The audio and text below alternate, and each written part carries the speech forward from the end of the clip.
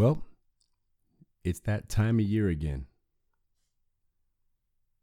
We are sitting right on the cusp of playoff time, and the Seahawks are right in the mix, just as we're used to seeing. What's going on, Seahawk fans? This is Rob English, your SoCal Seahawk, and thank you for tuning in to Short Yardage. It has been a while. It's been a minute since I have been on here, since I've reached out to you all, but I'm back. Just been a lot going on.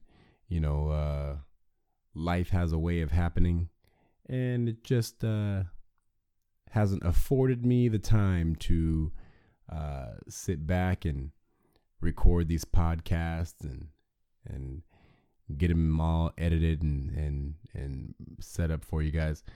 2 kids and work and everything else. It gets taxing. But never too busy to stay on top of the Seahawks, which I have this year. And what a year it's been so far. And forgive me ahead of time here. I'm just getting over a bug. I've been a little under the weather last week or so my voice is a little abnormal at this point.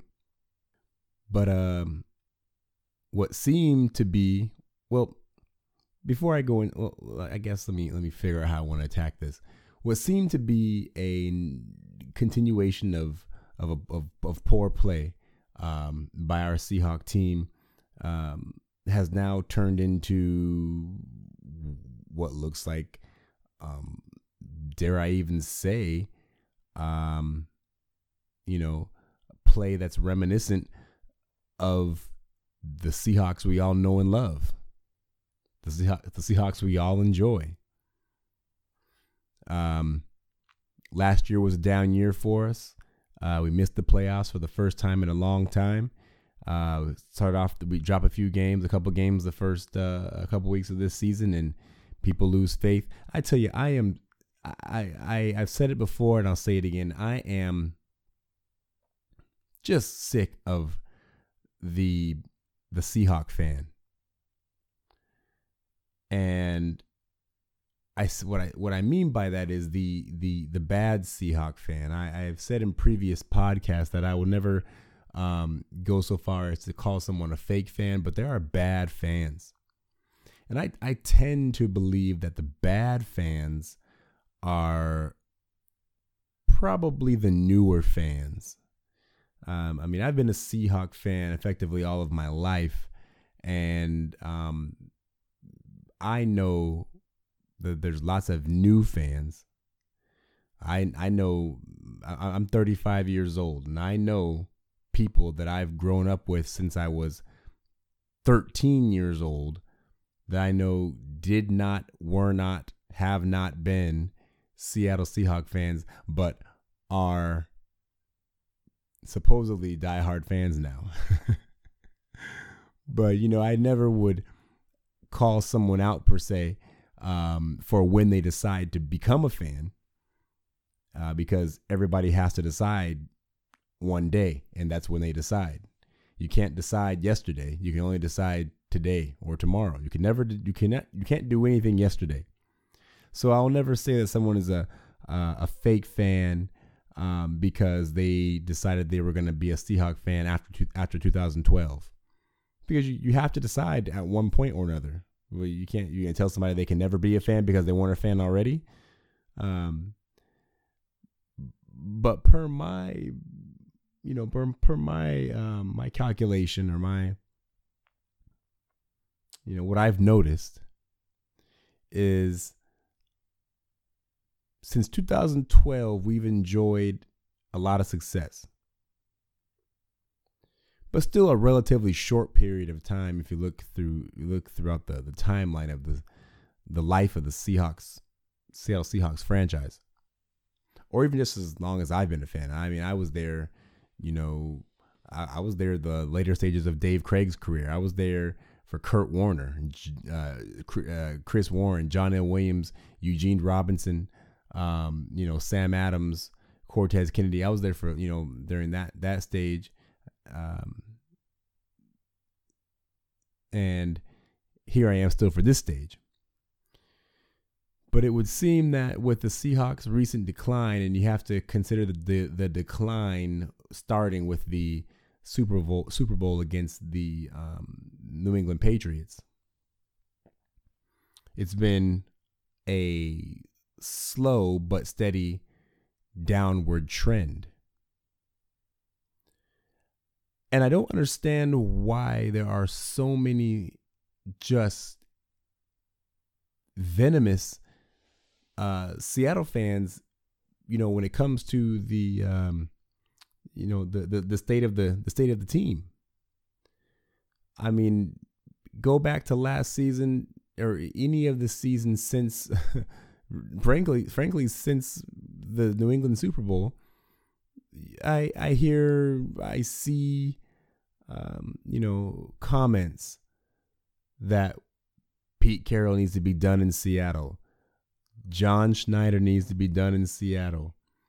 Darrell Bevell needs to be done in Seattle. No, I've always contended, like, folks, these very same people whose jobs you are calling for are the people who have brought your team into the literally the greatest period that you've ever seen for this team and that the franchise has ever seen, period.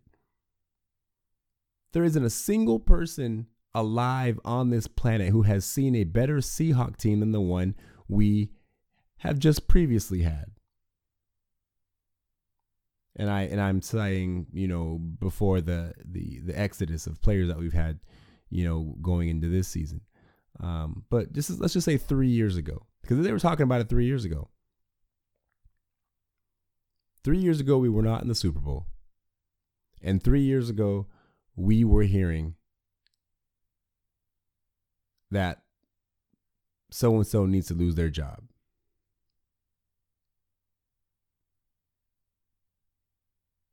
And I find that to be amazing. Last year, calling for jobs.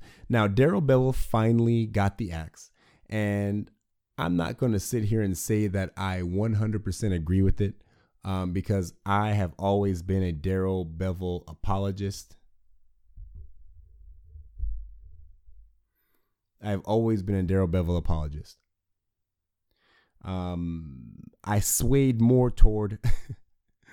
I started to sway more toward get rid of Darrell Bevell at the end of last season, but I never, was walking around with an axe or a hatchet in my hand looking for his neck, like a lot of these people were.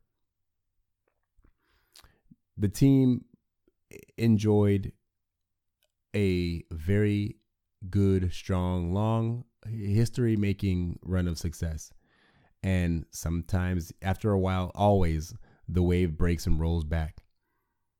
And the mark of good teams are the ones who can fall back and surge again. Some teams fall back and never, ever surge again, never find a way to surge again. And some teams do.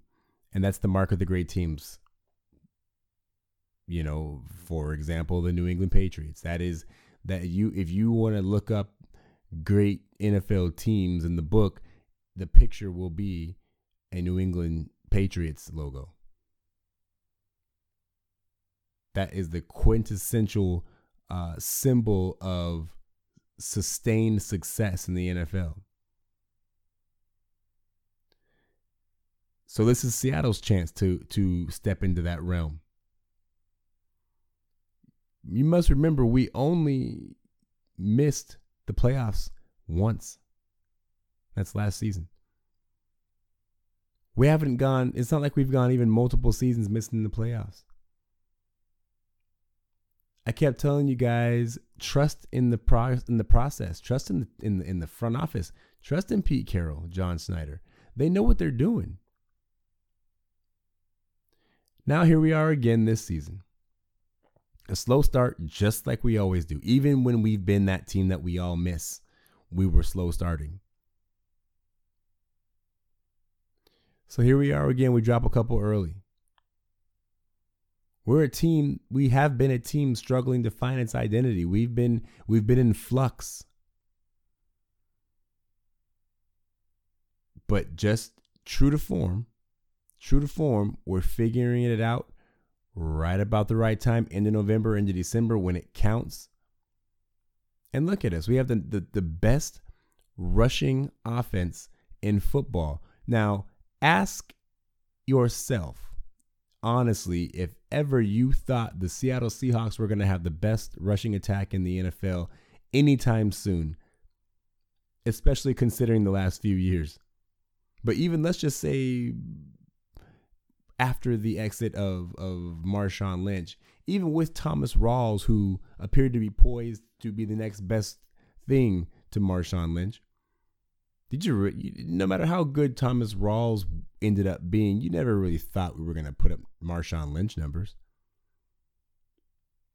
You never thought that. You never thought that our running game was going to be that strong with Thomas Rawls, even though we were all, including myself, were all about some Thomas Rawls. I know I was. As a rookie, Thomas Rawls should have led the league in rushing if he hadn't broken his leg or his ankle or his knee or whatever. Well, I think it was his leg, ankle, against Baltimore that season. His per carry average was through the roof. He could have been rookie of the year, but he got hurt. Unfortunately, Thomas Rawls never really came back. That Thomas Rawls that was carted off the field in Baltimore never came back. Never came back. That guy, the guy we got back, was not that same dude, which is unfortunate. And then we have the merry-go-round of running backs that have gone through our system since then, and it hasn't been pretty. Now, I've been telling everybody, I know I sound like a know-it-all when I say this, but I've been telling everyone, I told everyone, it didn't matter who we were putting back there to run the ball. It didn't matter whether it was Eddie Lacy or Thomas Rawls or now Mike Davis or J.D. McKissick or, Chris Carson. It wouldn't matter if it was you or I back there running the ball. There was not going to be any production in the running game until the offensive line learned how to block for it. That's it. That's it. Not a single one of you knew that Chris Carson was going to appear to be the beast that he is, even though Chris Carson showed flashes of greatness, or I'll just say goodness. He had that game. I think he got hurt in that game against Indianapolis last year. So I was like, here we go again. As soon as somebody looks like they're good, they get hurt. You didn't really know that Chris Carson was going to do this. Mike Davis is good. But none of the guys looked that great until the offensive line got their stuff together. The offensive line has their stuff together, and now we're doing it. And we're pass blocking now as of the latter part of this season, the second half of this season. Remember, even our Super Bowl teams were not great pass blockers, but they were amazing run blockers. Everyone wants to say, and I don't want to segue into another conversation, but everyone, no one is giving Russell Wilson his due credit because Marshawn Lynch was there running over everybody and causing earthquakes. But as good as Marshawn Lynch is whatever you want to say, that offensive line set him up. They set him up, and then he took it and ran with it and did amazing things, but they set him up. What's Marshawn Lynch doing in Oakland? Not a lot. Not a lot. So, look at the team. We've been running over everyone. The running game is back. Russell Wilson is throwing the football well. He's getting time in the pocket. He still runs for his life a lot, but he's getting time in the pocket now. And when Russell has time in the pocket, he's as good as any other quarterback out there. He's as good as the Bradys and the Rodgers in the pocket with time. You can accept it or you cannot accept it, but that's what it is.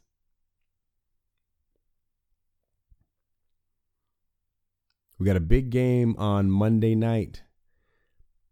The Minnesota Vikings coming into the clink, and oh boy, it seems like we always end up having one of those games late in the season that will has the potential to make or break the year, make or break the season, and this is it. I think to win this game will all but stamp the ticket to the playoffs. I mean, it'll if we win this game on Monday, it'll be harder for us to not make it than to make it, considering the lineup of opponents going through the rest of the season. After Monday, we go back to San Francisco. We go to San Francisco to play them again. We got Kansas City. We got Arizona. And if you just look at those four teams, Minnesota, San Francisco, Kansas City, Arizona, in light of all that's going on now, we really do have a shot at winning out. We have a shot at winning out. Now, the Minnesota game, Minnesota's going to come to the table with a pass rush that's going to be poised to go after Russell Wilson. This is the type of game where we have to succeed in a place where we often fail. That's why this game is so big. We have to succeed in a spot where we often fail. And that's protecting Russell Wilson. Russell Wilson is going to have to do a lot of his magic. And he is magical. He's shown that time and time again. But what I'm hoping to see is that there's a synergy, a natural chemistry between Russell and the offensive line, to where Russell just knows the right direction to look, to jump, to scoot, the right shoulder to look over at the right time. Because when they're out of sync, what happens is Russell moves the opposite direction that he should have. He looks over the opposite shoulder that he should have. When he spins out of what looks like a crumbling pocket, he spins the wrong way right into someone's face instead of the way out of trouble. That's when we're out of sync. When Russell Wilson sits in that pocket last week against San Francisco, and the pocket was forming around him, he could have stepped forward, to his left, to his right, straight forward, rolled out one direction or the other. But what did he do? He took a hop step backwards, straight back. I think that was the play where he found Doug Baldwin on the left side in the end zone. Russell Wilson has to do Russell Wilson stuff, and he has to do it in sync with the offensive line, because they're coming for him. They're definitely coming for him.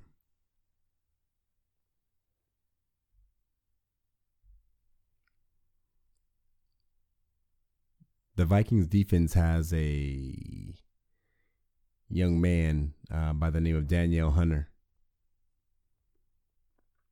He's got 11.5 sacks. That's not a little bit.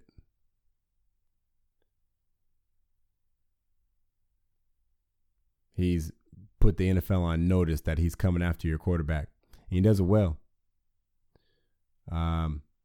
That's going to be the main focus, I'm guessing, of that offensive line, is stopping Danielle Hunter coming off the edge. Harrison Smith at the safety position, he's good. Always have to watch out for him. He's a great center fielder. He can't be forgotten. The running game of Minnesota, Dalvin Cook and Murray are both running for over 4 yards a carry. And the Seattle Seahawks run defense has been suspect at times this season. One of the things that we used to bank on was teams not being able to run against us. You know, our front four and then the linebackers were just always good at stopping the run. And that's not the case so much anymore. We are still good at stopping the run, but we've had holes, we've had breaks, and we've been gashed a few times. So Minnesota is coming in with the tools to win this game. But I don't know that they can win against Seahawk football, assuming that it's played the way it's supposed to be played. If we get out there, I can only imagine Monday Night Football, all the excitement.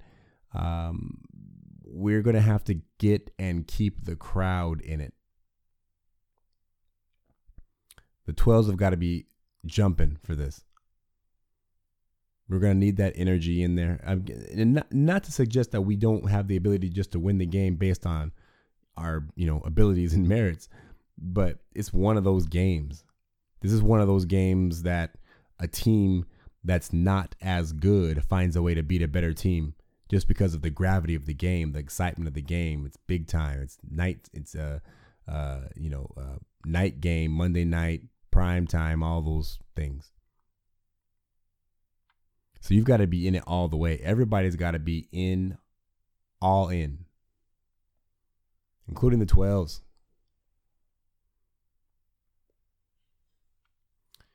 Establishing the run in this game is going to be more important than ever. And it's going to be hard to do against a tough Minnesota defense. But if we can get it going early, if we can get the running game going early, the passing game should open up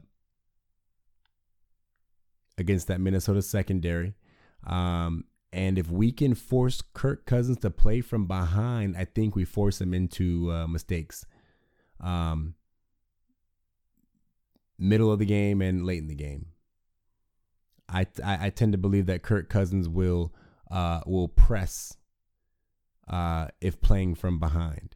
If we allow them to get up, which is typically what happens, and I'll being as objective as I can, I figure I wouldn't be surprised if we're down 7, either 6 or 10 or even 13 points in this game and rally back, which is not the way I want it to be. But I would not be surprised if that was the case, because nothing for Seattle to go down double digits and then rally back. We do it often. There's a reason that Russell Wilson has one of the highest amounts of comeback victories and touchdown, game-winning touchdown passes of any quarterback in the league over the course of a career, because that's what we do. As long as we give Russell Wilson a chance to win the game at the end of the game, we always got a chance, and he's made a career of it. But I can't say I wouldn't rather coast into the fourth quarter with a 17-point lead. Those are nice too. Games like last week against the 49ers, those are nice. I don't like having heartburn every Sunday, or in this case Monday, because that's what I feel like I do. I feel like I go through an emotional, like an emotional roller coaster every week between the months of September and January, and hopefully February. I go through an emotional roller coaster every week, once a week, with the exception of the bye week, because the Seahawks put me through it. So games like last week where we just roll over a team, it's nice to be able to just relax.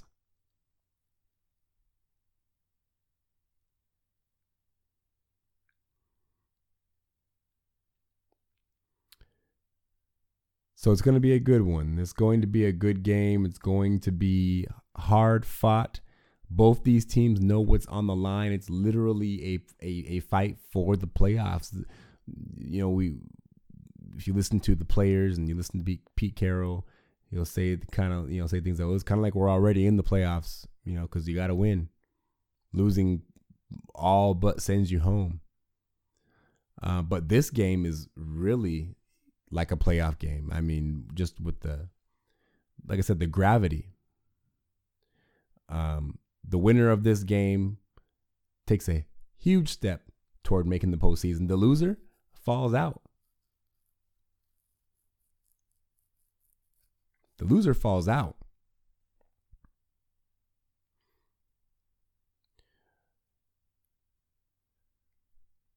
So it's going to be good.